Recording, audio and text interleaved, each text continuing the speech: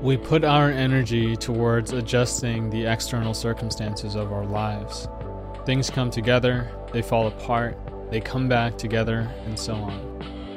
And we keep tinkering, but despite our best efforts, there always seems to be unfinished business. And then someone comes along with a teaching of meditation or Dharma, and we meet with a radically different approach to life. We stop trying to fix everything.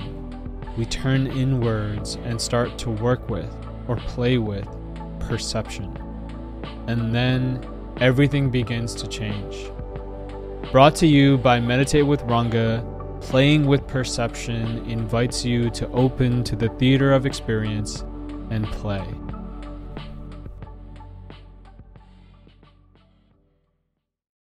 Welcome everyone to Playing with Perception. And today I'm very excited because I have two guests that I really feel indebted to and really so much gratitude towards. So today we're joined by Willa, Reid, and Elizabeth Day, who I met last October on a 2-week meditation retreat at Cloud Mountain Retreat Center on the west coast of the US.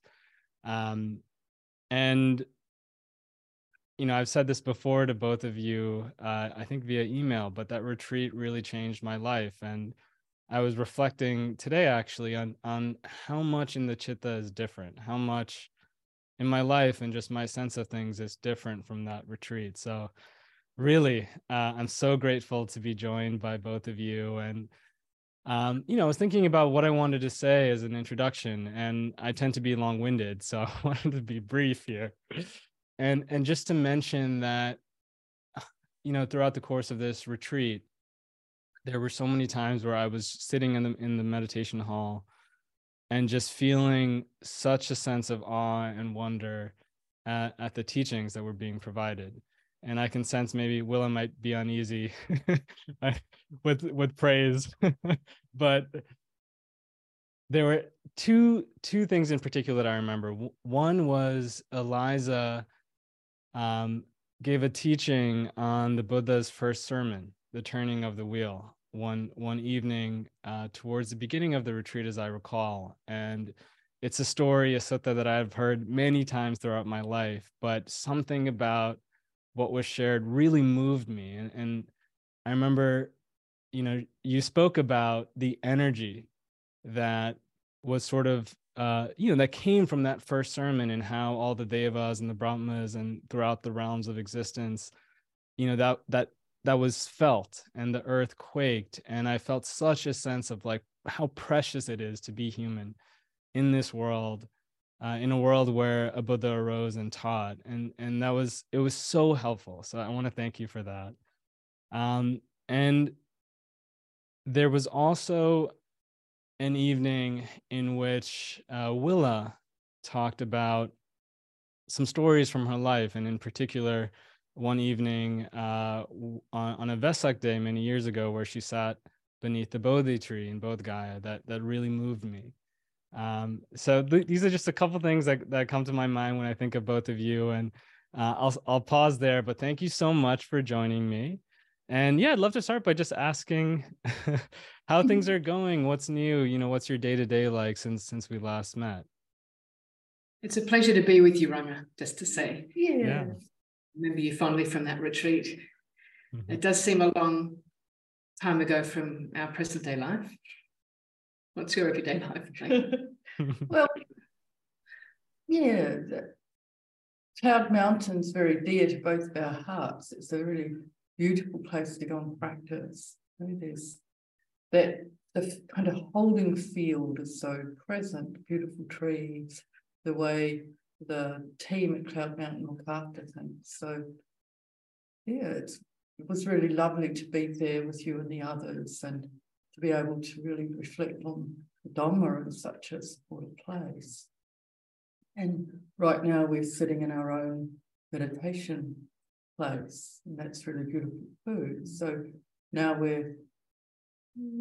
lots been happening in terms of Dhamma practice and in terms of our own lives. You know, my dad's been very, very unwell, is now improving, and Liza's been overseeing a mum. So we're kind of weaving our Dharma, our allegiance to the Dharma in with our duty to family, to our lives, generating a livelihood. Yeah, I'm just back from visiting my family in Australia. I have work that I do that keeps me busy. And here we are in autumn or fall, so it's starting to get a little bit cooler. But it's just at that moment where the trees are turning and there's a lot of beauty around, which is a kind of a way of, like an anesthetic to ease into the cold months ahead. Well, thank you for catching me up, and I hope both your families are doing well, and whatever health issues are there, I hope they, are taken care of quickly. Well, my dear old dad got COVID pneumonia, and I spent a couple of weeks in hospital. What was really remarkable is just see the amount of care he got, and just the amount of work that's happened in the whole planet, really, that the knowledge of how to look after him was so advanced. And you thought, wow, just to be in a field where you can actually bathe in the collective inquiry that's gone on, even just on something like a health thing. It's just so, yeah, he's doing well. He's back in his own house. It'll be a while till he's working in his garden again. But precious. Yeah, well, I'm glad to hear that he's doing a bit better. And yeah, what you shared, it reminds me of the last time I was in a hospital and I had surgery, and it was a not a big procedure, but throughout the course of 24 hours, I remember counting that there were 30 people in total that did something for me, and just feeling such a sense of gratitude. And being taken care of. So yeah, thank you for Interesting you say that, Ranga. I was in hospital last year for a minor procedure too. It was actually to have a little skin cancer removed and a skin graft put on. So I was lying there, and the surgeon's kind of looking down on my face, and I'm looking up at him. And I said, I'm so glad when you grew up you wanted to be a surgeon. There are people who can do this, and that there's an anaesthetist somewhere in all of this as well. So, because that's when one of the places you can really feel your physical vulnerability, isn't it? Absolutely. And the interdependence with others, the goodwill of others. Yeah, absolutely. It's funny how in life you can start to see Dhamma everywhere, right? It's one of the beautiful things. Yeah. Great. Well, to start, as you know, I have a few quick questions on your favorites. So actually, well, let's start with your favorite sutta. I know this is really difficult, but if you could, tell me about a favorite sutta and maybe why it strikes you.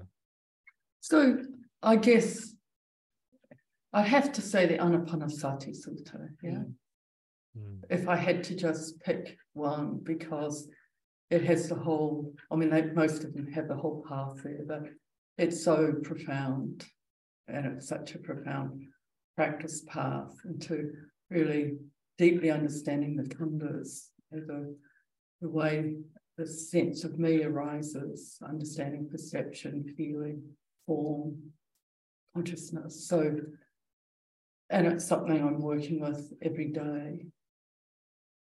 But of course, there are thousands leap to mind. Like if you ask me, in a way, one of my favorite is the Discourse on the Elements in the Pot of Shed. And it's 146 in the Majjhima, and that's because it's so beautiful. It has this profound sense of what it was like to be in the presence of the Buddha, and the kind of compassion of it, and then the teaching, on the kind of foundations of peace. Wow. But yeah, and then of course the Sunyata Sutta, and I could go on and on, really, because there's such a wealth, and at different times they're powerful medicine for what's happening in my own heart, mind, chitta. So, but yeah, it's a bit like, what's your favourite food? Well, it would have to be rice, wouldn't it? It's a bit like, what's your favourite food? It would drink. It would have to be water. You know, these things that are just the foundation of what you eat and drink. And I'd say anapanasati is pretty foundational discourse, along with the turning of the wheel of Four Noble Truths. But yeah.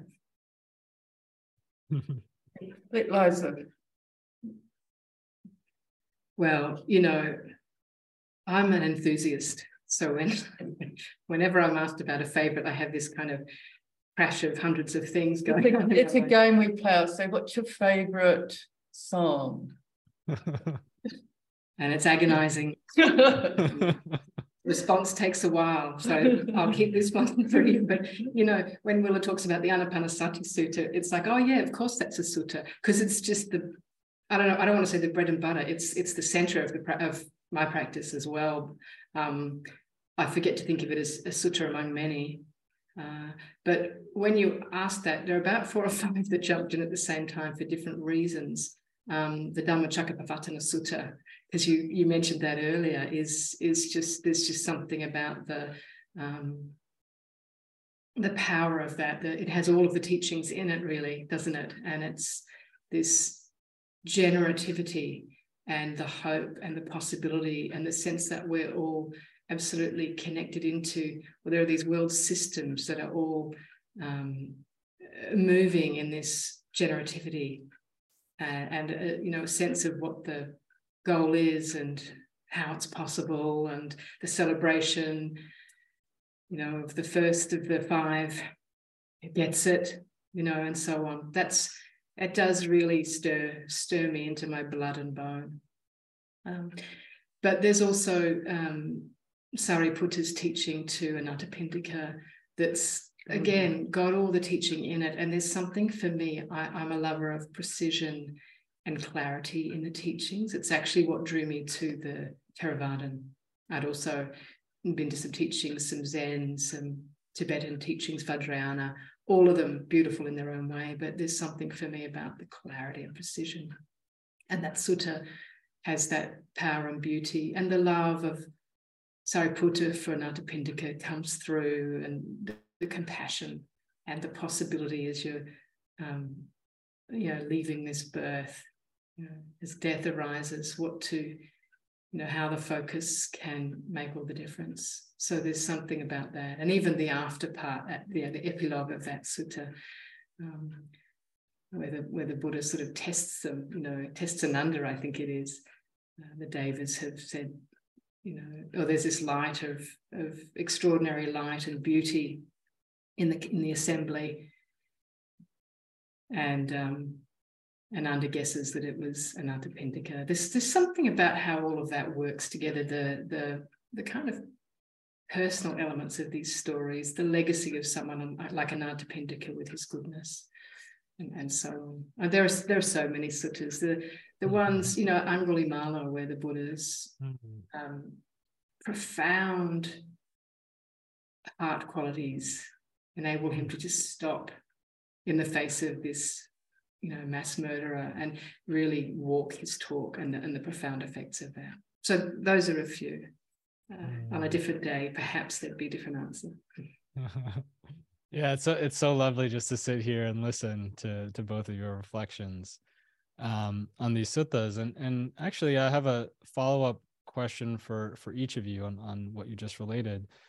In terms of what stuck out to me, Willa, when you're talking about the mindfulness of breathing sutta, you know, for our viewers who may not be familiar with that term, you spoke about the sense of self arising. And I think that's maybe something that's not always apparent to folks as they read that sutta, not always apparent to me. So could you maybe explain that a little bit? Well, in a way, the whole sutta is taking us through a process, yeah? A process of letting awareness collect inwardly and rest into the loveliness and life-giving properties of the breath, yeah? Because we know the Buddha's understanding of the power of breath meditation arose from his remembering the natural experience of this under the rose apple tree as a young boy, and the tremendous sense of happiness and well-being. Yeah. So the whole sutta is predicated on an understanding that breath is a natural experience that arises.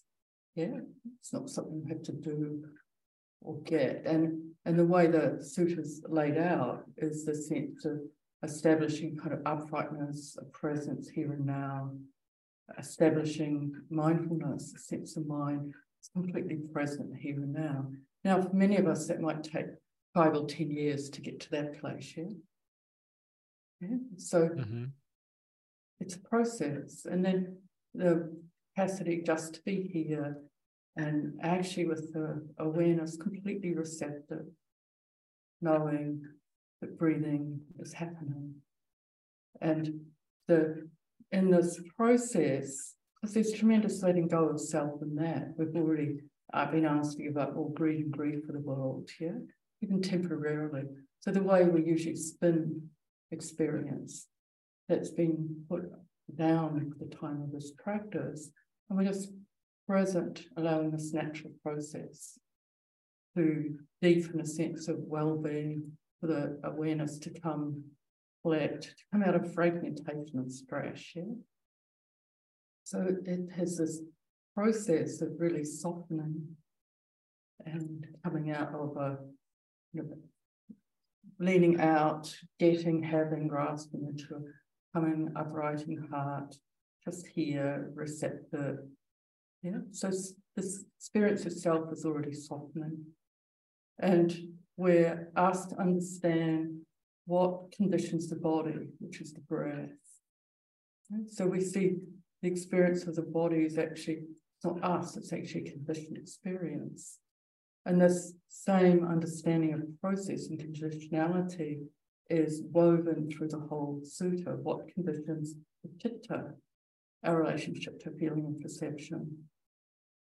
So they're not there explicit, they're in the implicit experience of it, in the sense that we're working with the conditioners of the body, with the conditioners of the chitta, and then with the nature of awareness itself. Yeah. And as we see the conditionality, that the experience here in the heart is affected by the feeling and perception, like we're asked to really come into the loveliness of the breath, the life-giving properties of the breath. And not focusing here, but into a whole receptivity. We start to see that this experience that I thought was me is actually a conditioned, shifting experience. Yeah. And on and on. I mean, at the end of it, of course, the Buddha says that one who has understood this, has understood the 5 khandhas, really has understood the full foundation of mindfulness, has really brought fully into presence the practice of enlightenment. And so, in the sense that this is a whole powerful process. And in it, we understand form, feeling, perception, the kind of intentional qualities of the mind, and consciousness, awareness. Yeah. Beautiful. Yeah. Yeah, thank you so much. I think it's a lovely place to sort of start this interview. Yeah, thank you. And Eliza, one of the things that really stood out to me listening to you speak about the turning of the wheel, the Buddha's first sermon, you talked about this, seeing the goal and feeling the possibility of it. And yeah, I've been thinking a lot lately about how so many people may not have that goal in mind, or really have some sort of clear picture of what that goal might be, even any way of really conceiving of it. And then moreover, how the possibility of it seems to be something that people are losing faith in, and I imagine this, at least in my experience, some people, and I went on retreat at a monastery for a few weeks after our retreat or your retreat, and there was a sense of some of the teachers not having faith in lay people attaining to this, this goal. And so it's been something that's been in my heart a lot. Is like, how possible is this? I have a lot of faith in that, but I feel that so many Buddhists around the world sort of don't. And I was doing some market research or a friend of mine was doing some market research for me when I got into this meditation space. And according to what we read, Asian Americans were less likely to practice meditation than any other demographic group in America, which actually lines up with my experience with Sri Lankan Americans, for example. Anyway, that was very long-winded, but maybe you could say a few words about that idea of the goal and the possibility of it, and how you read that sutta. Yeah, sure. I'm just sitting with some sadness hearing what you're describing, actually, and some bewilderment around some of the teachings that actually, rather than pointing to the goal, lead away from it, perhaps, or diminish one's conviction that this is possible. In my life, I've been more trained in the humanities, and I've been less task-oriented or goal-oriented. So what I'm about to say may sound odd in that way, but without the goal, I don't see the point of practice. There'll be short-term benefits for sure, and maybe some longer-term benefits, but this path is on the one hand, it's simple in its conception, but it's not easy necessarily, is it? It's not easy at all. And so what helps us get through the peaks and the troughs and the plateaus and then the troughs of our practice, if not a sense of the possibility? And sometimes we get that through people that we're around who we've seen enough to know that their practice has fruited. We can be inspired by that, or from a taste, one's own taste.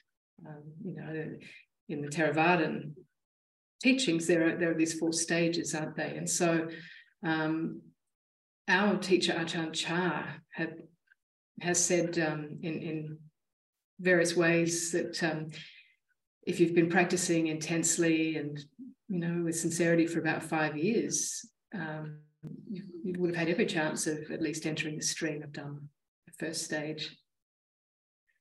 Not only is it possible, there are people all around the world who've experienced these stages, and so doubt is one of the hindrances, right? And doubt is resolved variously by engaging in the teachings and the practice and being around wise friends and inquiring. So if we're around people who are undermining a sense of our capacity to reach the goal, then it's really important to rethink where we place ourselves. I think there's a lot at stake. In the Dhammacakkappavattana Sutta, if that's about nothing else, it's about precisely the hope of that, that sense of the reflection on impermanence, on the khandhas, on not self, and then Pandanya gets it. He's got it. It's been transmitted, because we know when the Buddha, after the Buddha's awakening, as he's moving towards the Isipatana, the deer park outside of Varanasi, he runs across, or he walks, he walks past an Advaita practitioner, some kind of wanderer, and kind of says, I'm a Sammasambuddha. But when he's asked, why are you so luminous? What have you been doing? Well, as it happens, I've just awakened completely. And this wanderer's like, yeah, okay, well, go well. So then by the time the Buddha gets to his 5 ascetic friends who'd rejected him when he changed tack in his practice, he's intent on sharing this. He's been invited by the Deva out of compassion to teach. It wasn't his first movement. I know you know all of this. And so anyway, with this compassion in his heart and the connection and bond with those practitioners, they've been through very hard times together, he starts to teach them, and Kondanya gets it. I mean, that's the beginning of setting in motion the wheel of Dhamma. You know, it didn't take long for Kondanya to get it, and it didn't take long for the others to get it to the point of stream entry and then to the point of arahantship. So, of course, it's not about measuring how long it takes, and we don't have necessarily a some Buddha around at the moment to be with. But we have the teachings. We have teachers who have awakened to at least one of these stages. There are examples in the forest tradition of arahants. I take a lot of inspiration from their practices, the practices of people around me. But I guess we've got to ask ourselves again and again, you know, what is this? What is this birth? Those very existential questions that a lot of us have when we're children, actually, even if we don't have, you know, the kind of discourses and frameworks for posing them, we sort of have this internal sense of what the hell is this all about? How did I get here? What's it for? I remember that very strongly when I was about 8 or 9, sitting on the end of my bed. I had a little coloured keyboard beside me, and I had a wig on. I must have felt like a Beatle or something, one of the Beatles. And but that was all. I put all that aside, and I could just see myself sitting there going, So the first humans, okay. So where did they come from? So anyway, at some point, let's assume they're humans. And what do they have? They have nothing. They've got, what do they do? What are the first things they do? Get clothes, get food, get shelter. Then what?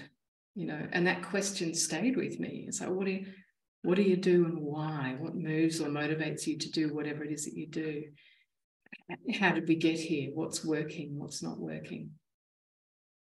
You know, I think there's a level of sincerity that's needed in the inquiry, and then, you know, trusting where trust is well placed.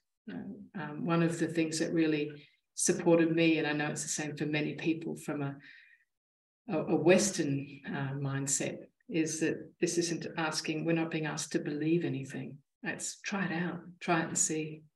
And you do, don't you? You start to practice and you start to see some results, you know, with generosity. You start to feel everything opening up a bit. You know, with practicing the precepts, you start to feel a kind of deep wellness and a feeling of all rightness, of goodness. And that is, you know, generative of the path. And, you know, you cultivate, and even if for a moment you feel a bit of peace and ease, oh, okay. And so you start to follow, you start to keep going with it. In the suttas, there are so many suttas where the Buddha reflects on the stage of awakening of the person who is just taught. I'm no fundamentalist, but I'd find it hard to believe that all of this isn't possible if I'm taking these teachings to heart, practicing them, finding they work. I don't even begin to understand how the goal, how Nibbana, the possibility of complete freedom from suffering, and disappear from teachings. I'm thinking about people who are doing the teaching. As to the predicament of South Asian Americans, Sri Lankan Americans, it's sad to hear that they practice meditation the least when it's such a heritage in Sri Lanka. And when I first started to practice, it was with Sri Lankans. And they brought me up in the Dhamma, these older Sri Lankan people who were so sincere.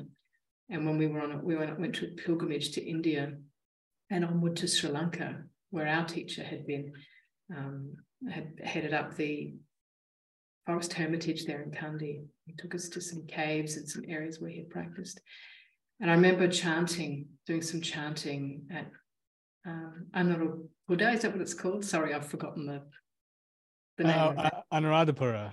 Anuradhapura, thank you very much. And some of my Sri Lankan, you know, Dharma friends chanting so beautifully. And I said to them, it's going to take to learn how to do this chanting. You've all grown up with it. How wonderful. And they said, well, we grew up doing it rote. So some of us didn't know what it meant until, very recently coming to Australia, because the rest of us were wanting to know it in translation. So I guess there's something about the benefits, and I see parallels with Christianity in Eurocentric countries. That there are benefits as well as losses of having a long-term entrenched priesthood, where the hierarchies can mean that knowledge and practice belongs with one group. I don't know if that reflects at all the situation for Sri Lankans in America, but I'm just hoping that there's some market research done and some interest in that there's some interventions and support, because I think coming out of Southeast Asian Buddhist countries, East Asian, South Asian Buddhist countries, there's a lot more ground for picking up the practice and going deeply in. Yeah, thank you so much. I'm very moved by what you shared, and I'm glad you gave a shout out to the Sri Lankans in a positive manner, so that they could. We both. I mean, all my Dhamma practice, same with Liza. It's been out of the generosity of the Sri Lankan, the Thai, Lao, Cambodian. On and on, those who have a traditional love and appreciation of the teaching have meant that there are monasteries or practice places. So we're deeply indebted to these communities. And fortunately, here in New Zealand and in Australia, I think you get a different stat. I think within the Sri Lankans, I know the love of the Dharma is really alive and well. So, I have an image in Ranga. Oh, sorry. Go ahead. It's a silly image, really, of a childhood storybook of the king sitting on a pile of gold. Where am I going to get a few bucks? It's like raised in Buddhist countries, sitting on this pile of gold. It won't take long to find the inheritance and spend it well. No, I love that image. Yeah, and it's interesting because I also am in debt to so many Sri Lankans and uncles and aunties who helped bring me in contact with deep Dhamma. But there's also a sense, and Eliza used the word sadness. Like I have this sadness knowing that so many people that I know don't feel that Nibbana is a possibility for them in this lifetime, who don't maybe even feel like Samadhi is necessarily a possibility for them in this lifetime. So there's, there's a devotion, faith, but yet a sense of maybe the next birth, so that makes me sad. And but I also know there's so much beauty in the community, and I have a lot of hope, and that's part of why I'm doing this whole project. And to pick up on what Liza is saying, I think one of the problems and one of the things we were very aware of, both in the monasteries coming out of them, is that one of the big dangers is you get the sense that there are those who know and those who don't. And in a way, what I imagine is one of the ground for what you're talking about is the sense that there are those who hold the knowledge and have the capacity, and we're looking after them. And the work of all of us is to see actually the Buddha gave us all the Four Noble Truths. And we know in the sutras, lay folk were waking up all over the place in their thousands. And that continues today. Yeah. It's the thing about what I find so beautiful about it, and going back to what Willa mentioned when talking about the Anapanasati Sutta, the Buddha as an ascetic getting to the point of near death, and just remembering that time under the rose apple tree during the harvest time, harvest ceremony festival, that natural process of just being with breathing, coming back to the natural state of mind, as a Baskiki calls it. And it's and from there his practice unfolded. Of course, he'd done a lot of preparation, hadn't he? But over lifetimes. But the recognition that there's a setting in motion, there's an organic process. It's not like each of us individually has to work this out conceptually or have some magical good, grace bestowed upon us. It's an organic process, and once you start to put it in motion, it unfolds. It does require persistent effort, but it doesn't require any special talent or any special status. I mean, the Buddha, as far as we can discern from the suttas, that the Buddha was working against the cultural entrenchments of caste in his day. One is not born a Brahmin, but by one's actions becomes a Brahmin, becomes noble. That was radical back then, wasn't it? We could say the same thing here. One isn't born into monasticism or born into any awakened state. One, through one's actions and through one's practice, awakening is the possibility. So it's not about social status whatsoever, or roles or power or authority. In fact, on the contrary, at times, you could say. Yes. And this is part of one of the things I wanted to get into with both of you, the possibility for lay people, and Eliza, you were talking about how without the goal, A, it's like, why are we doing this? And B, how far do we really go? And I really feel that conceiving of these goals that are very lofty, but to not put them as far away, sure, they might take effort, they may take a lifetime, maybe more, but somehow they're still possible. I feel that that's really important. And I also have sense for me how the image that I hold of an awakened being is so important. And if that image, for example, is wearing robes and has a shaved head, and I'm not that, then that again serves to put that distance there. And yeah, so I for me, when I think about Asian Americans, I think that's part of it, is this sense of I'm not a monk, and so therefore some of these attainments, even samadhi, is not available to me. And I really, really just don't feel that that's right. Which takes me actually to something that Willa said, and on retreat. And I remember the first time I heard it went straight to the heart and felt like she was speaking directly to me. And my nature is usually to ask, like, hey, can you explain what you meant by that? But for this one thing, I haven't asked, and that's allowed it to really flourish and grow for me. And that one statement was, feel your authority in relation to this process of waking up. Which even as I think about that, it's been such a protection as I've gone forth and received other teachings, to feel my own place on that path. Maybe you can hear it in my voice, how moved I am. So yeah, maybe if there's anything you want to say on that, and where you came up with that. Well, yeah, it's like we talk about goal.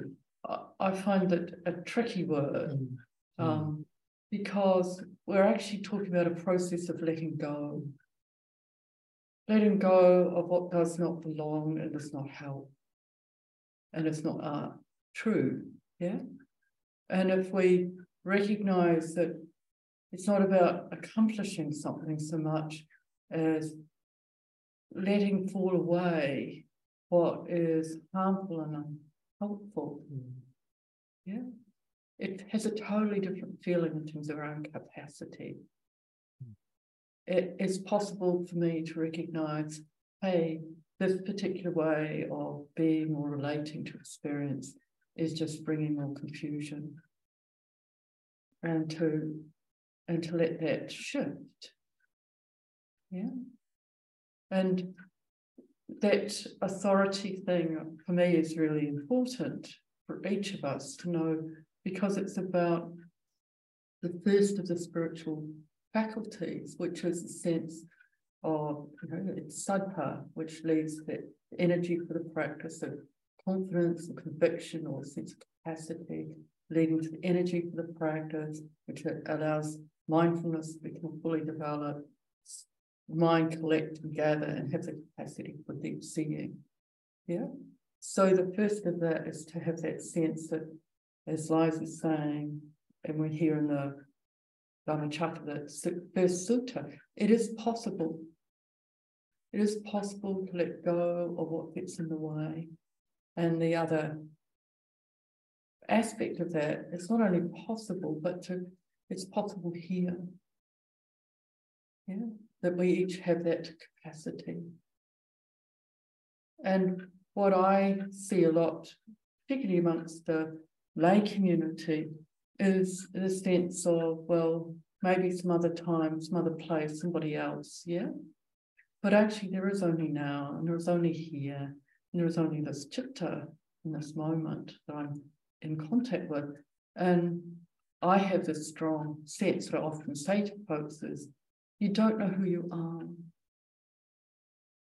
Yeah? So we read about Buddha, Sariputta, Moggallana, these beings, lifetimes of cultivation. But unless you have the capacity, you don't know your own. Yeah? You may get glimpses of it in terms of the, what you've become attracted or attuned to, or where you find yourself, what resonates with you. Yeah? But you don't know. And maybe, Ranga, you've spent 40 lifetimes, 100, 1,000 lifetimes in robes practicing. Yeah? So to me, it's to loosen up the sense and to go, well, in this moment, can I be with what is happening? Do I know what is happening in this chitta? And from that, then I can discern is what somebody else saying, true, helpful, and experiment with it. Because what I've seen over my years is people give their power away all the time in everything. And unless you're sitting in your kind of uprightness and strength, then you're not capable. Because you're kind of leaned over, you've given your authority away. And so I'm very pleased to hear, to whatever extent you might have given it away, you're taking it back. Because you need it. This is a practice that's about coming into what's true, isn't it? And Willa's point about a goal, I mean, that's right, these are all words and language that we use, but there's what I find again and again is there's the importance of humility in the practice. So true authority and humility actually go together, don't they? If you want power over, forget it. It's not going to take you anywhere. If you give your power away equally, it's, you're losing capacity. But this sense of humility is what allows a kind of moving toward, if you want to put it that way, toward the goal without it being tendentious, without some sense of, I want to get there. I want to be an arahant. I want to be something, because of course that's, paradoxically, wanting to be something, of course, never gets you to be something. At least in the sense of awakening, it's there. But there is a longing, and the longing. I mean, I would have said the Buddha had a longing to finally find the end of suffering. Or you could call it motivation or conviction or faith, but something had to propel him out of the palace, out of his caste, into the life that he chose, where he's nearly dying from living on either literally or metaphorically a grain of rice. Something has to propel you to see the predicament that we're each in and the way out. So it's a different orientation than I want to be a great spiritual being, or, you know, some sense of attainment or identification. It's that fine balance, I believe, of a kind of base, coming in touch with one's base goodness and well-being, a recognition of the predicament of that there is suffering, access to the teachings that we all have, that suffering has a cause, suffering ceases, and there's this pathway. That's enough. That's enough to get going. And, you know, for very few people is the path swift and delightful. So it's often in those sort of byways and low ways and no ways and dead ends that we can start looking around for excuses, or, well, they can do it, but I can't, or, wrong path. Why don't I go back to sitting on the couch with a beer, you know, because that at least, you know, whatever. It's when it gets tough, I think, that it's really important to have wise friends around to keep the supports going. Yeah. Thank you. Yeah, a question that's arising as I listen is from my own practice. I remember after being on retreat with the both of you, feeling, you know, just such a immense the beauty of a new level of samadhi in my practice, and just kind of swimming with this pleasure. And it lasted for a couple months. And then I remember at some point a deep sadness arose in me, and there wasn't any sense of a because or a reason. It just arose.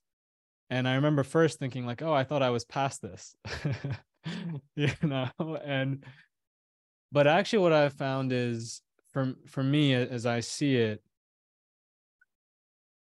there's when the sadness, and for me sadness is particularly an emotion, a flavor or hindrance that I don't like, or at least in my history have not liked. But now it feels like when these things arise from me, they're sort of calling me to let go more, to open deeper. And my question is around, does that ever end, or is this an accurate conception of the path, that somehow we over time learn to be more fully present with these things that are difficult? Or is it more of a path in which these things actually don't deepen, like sadness doesn't deepen, and it becomes weaker and weaker gradually over time? I'm curious to hear your conceptions, your experience on the path. Well,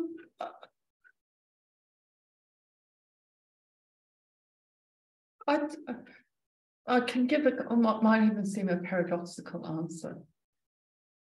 The capacity to be present with what is here gets greater and greater. The heart gets more capacity and possibility. And, you know, I was talking to someone yesterday that I find the metaphor the Buddha gave about suffering, and a teaspoon into a glass tastes very salty, but a teaspoon of salt into a lake is hardly discernible. So part of what's being cultivated is this, particularly through the Brahma Vihara, through really understanding that loving kindness, compassion, joy, evenness of heart are fundamental ground for the practice. And as these become more the dwelling places, then this teaspoon of suffering, dukkha, doesn't shake and stir in the same way. It can be discerned, but it's just like the heart can come around it in a fuller way. It's just sadness arises depending on conditions, yeah. And there are desperately sad things going on, yeah. And even the fact that the heart's become more receptive and less armored can mean that it actually can taste it more. but it has more capacity with it. But it's less personal. It's not about me. I had a very powerful experience once teaching years back, and we're in IMS, and there's 100 people more sitting in the hall, and just sitting there, and I think I was there, Ajahn Suchika was, I'm not sure if I was talking or he was teaching, or Martico, one of us, but I just felt, whoa, all the sadness coming through, and it's just a recognition of whose is it? In this field, there's all kinds of stuff going on, and just that not taking it personally, but actually knowing it in the body, letting it wave through, finding out what it needs, just not coming into contention with it at all. It's arisen. I may not know the conditions, and it's not a problem.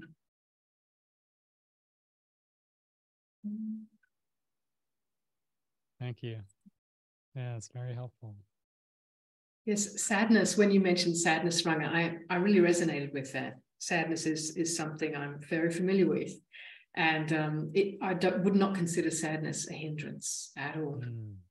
You know, of course, what we do with it when it arises, then that can be, we can hold it with ill will, wish it away, judge ourselves, and then there's the hindrances. But sadness arises. There are many causes and conditions for sadness in this world. And what resonated for me was that I also had an experience after a retreat that focused on anapanasati back in my early 20s and late 20s, sorry. And after it, I had this,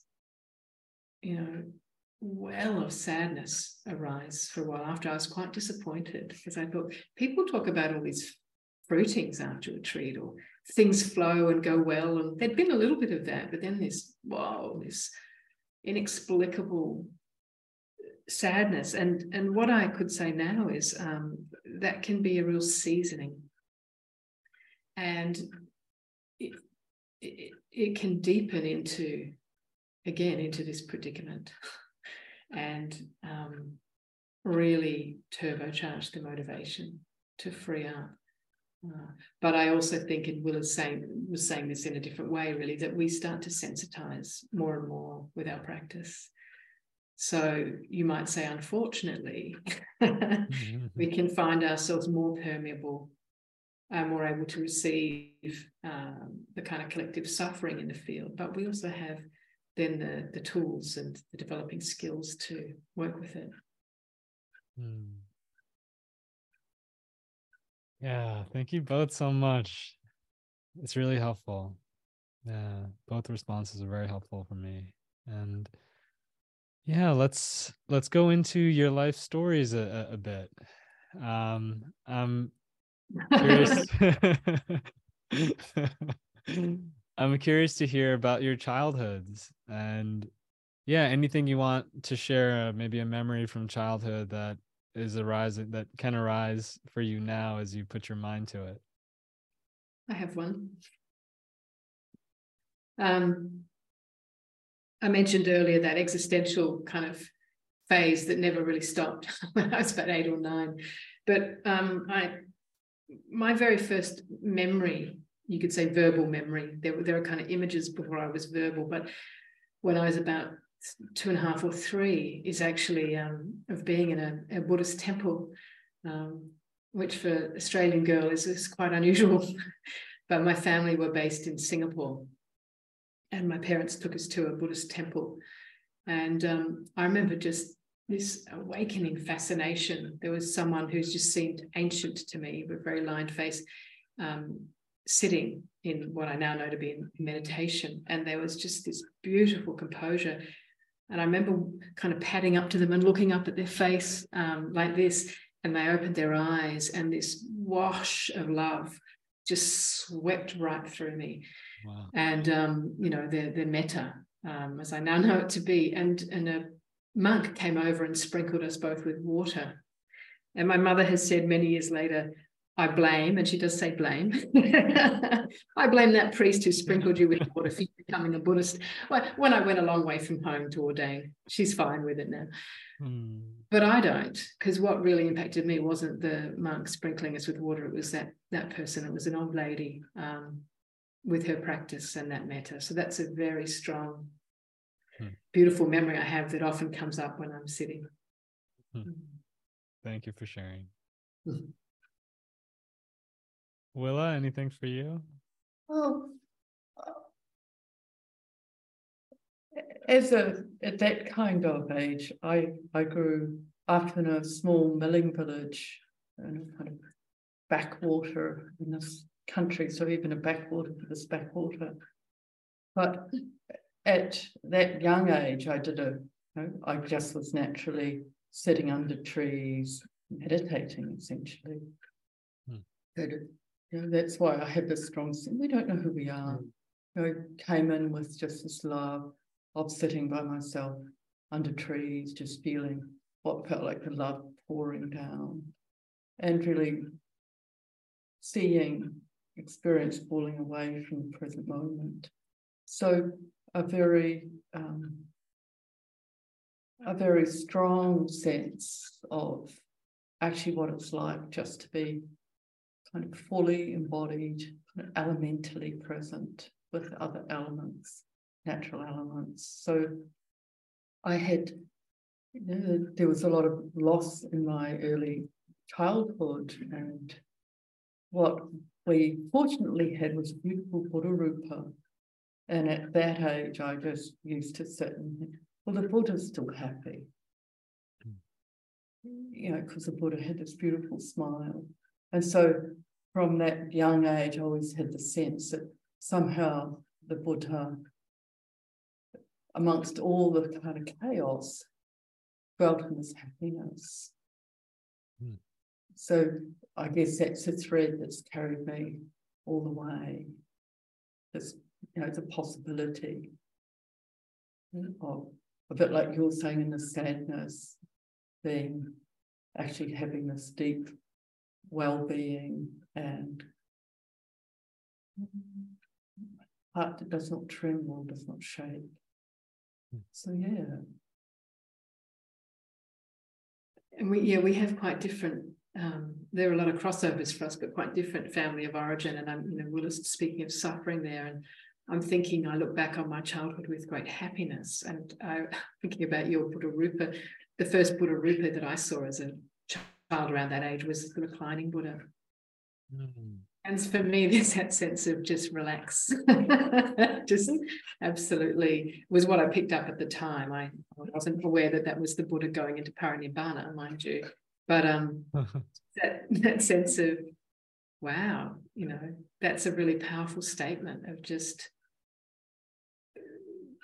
fully relaxing, being fully at ease.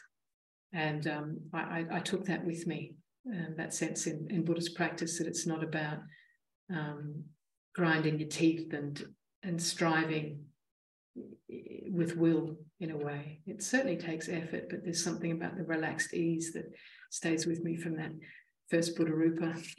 It was massive as well, of course, so it had quite an impact. And my mother was very, very upset when I went to the monastery, and I said, well, it was all your fault.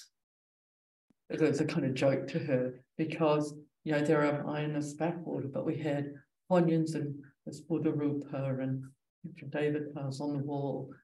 And I said, oh, maybe if I hadn't grown up with these Buddhist images, That's funny, Willa. Yeah, thank you both for sharing. A couple things strike me. One is, along with the globalization of culture and so many things, fashion and whatnot, there's also this idea of beings cultivating across lifetimes, being born into different forms and from different nationalities all around the world, and how lovely that is, So there's a sense of that. And also in Eliza's first memory that she shared, and in Willa's memory as well, they both remind me of this the story of the Buddha under the rose apple tree, under a tree, as Willa was, surrounded by beings that loved him, as Eliza was in that temple, and that sort of natural, joy and presence that arose for him at a young age, and how even after 6 years of self-mortification and starvation, he could have that memory and see that joy was blameless. So it's striking to me how similar those memories are. And it reminds me of a memory in my life where my mom took me to go see Pocahontas, this Disney movie, when I think it was just before my 5th birthday. And I just remember in the movie's depiction of these Native Americans being in the forest around nature. And in particular, when Pocahontas is speaking to this spirit that lives in a tree, this elderly, wise spirit, and just feeling, as Eliza called it, this washing over in the body of what I now recognize as piti, the sense of well-being and joy. And that memory too reminds me of the Buddha story under the rose apple tree. And, sort of going into our earlier discussion on the possibility of this path and the fruits that it has for us, I think for a lot of people, when they hear that story, at least I presume, when they hear that story of the Buddha's youth under the rose apple tree, there's a sense of, oh, wow, the Buddha had jhana or samadhi as a 5-year-old or whatever, whatever age. He's the Buddha, like that's amazing. And of course, there's some truth to that. But to me, it really speaks to how natural all this is and how human this path is. Yeah, absolutely. It's an organic unfolding.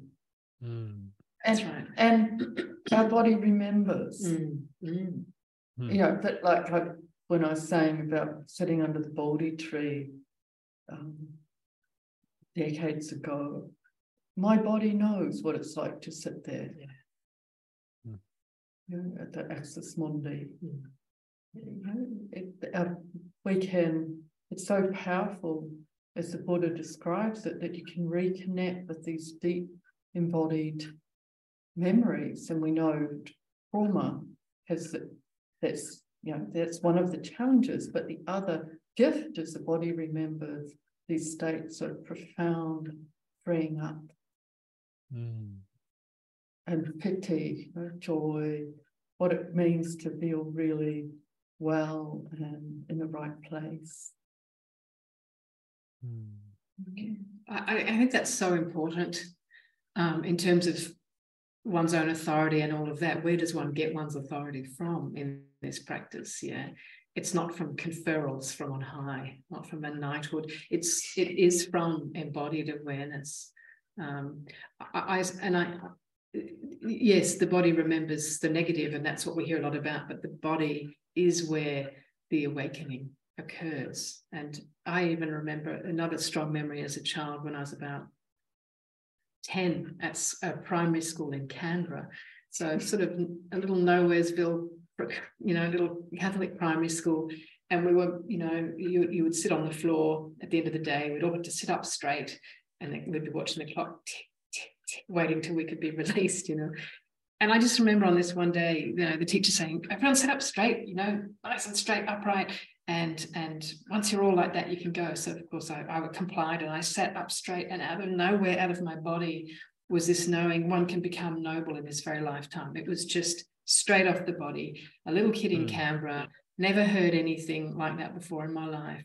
This is the body in particular postures. And that's why the posture and postures can be so important, because they encode knowing. It's not personal. That's not at all personal.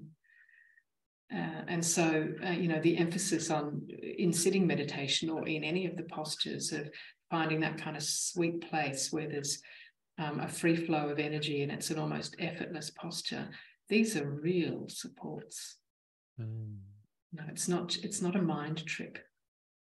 It's a whole of being process. And so as we entrust to that and check it out, a lot unfolds through the body. Yeah, it's so helpful. There's there's been a few things emerging in my practice over the last few months, and one of which is just taking this posture, which I'm sitting in now on the floor in meditation. Just the posture, something happens in the body that for me, I might question it if I get too analytical about what this might be, you know, according to texts, but there's something in the heart that really knows, like, actually this is something quite important and quite special, and yet it's happening just from the posture. And your story actually really allows me to trust that more. And it's also quite striking to think of you as a child in that moment, to have that sort of come to you. It's so beautiful. And I have to ask one more question before we go on break. You know, during that retreat, there was I remember it was related that Dhamma is energetic. And then this enigmatic phrase from the Buddha of Nibbana is touched by the body or in the body. Yeah. And I'd love it if you could say a little bit about that. And also if you happen to know the sutta reference for that. I've been looking for it myself. So it's in the Indriya Samyutta in the Samyutta Nikaya.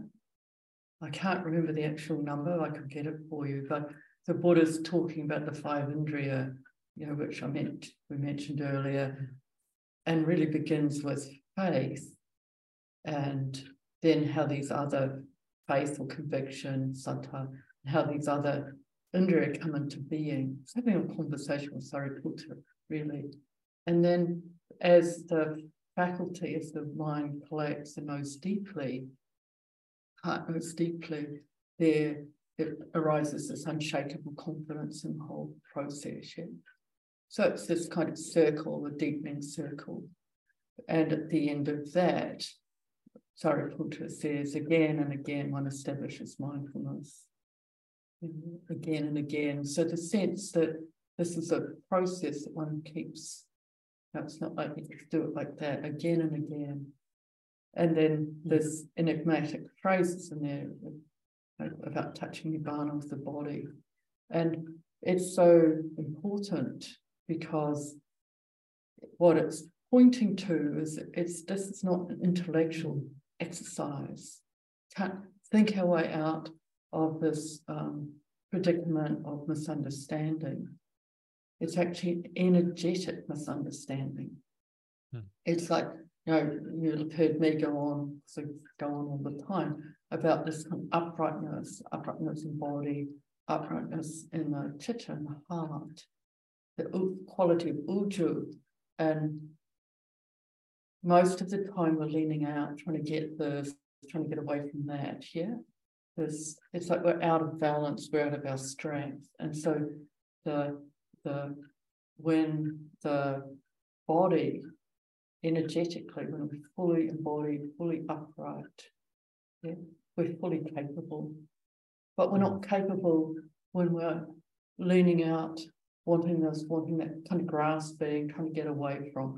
So it's about this energetic capacity that's actually about the whole thing. It's actually the chitta that's liberated, the heart, not the mind, the kind of mano, the knowing, kind of thinking aspect.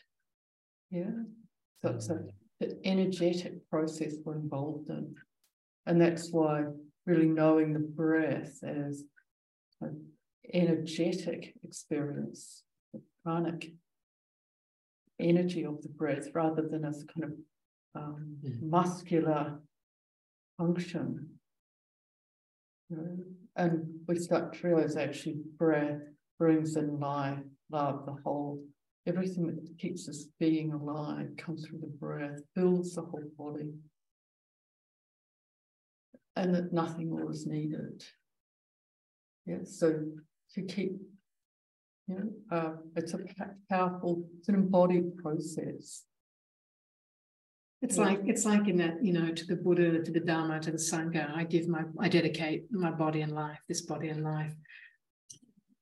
And if you hear it at a superficial level, it could be like, I dedicate my life to the Queen or the King. It's like, when it's time to take up arms, I'll go forth.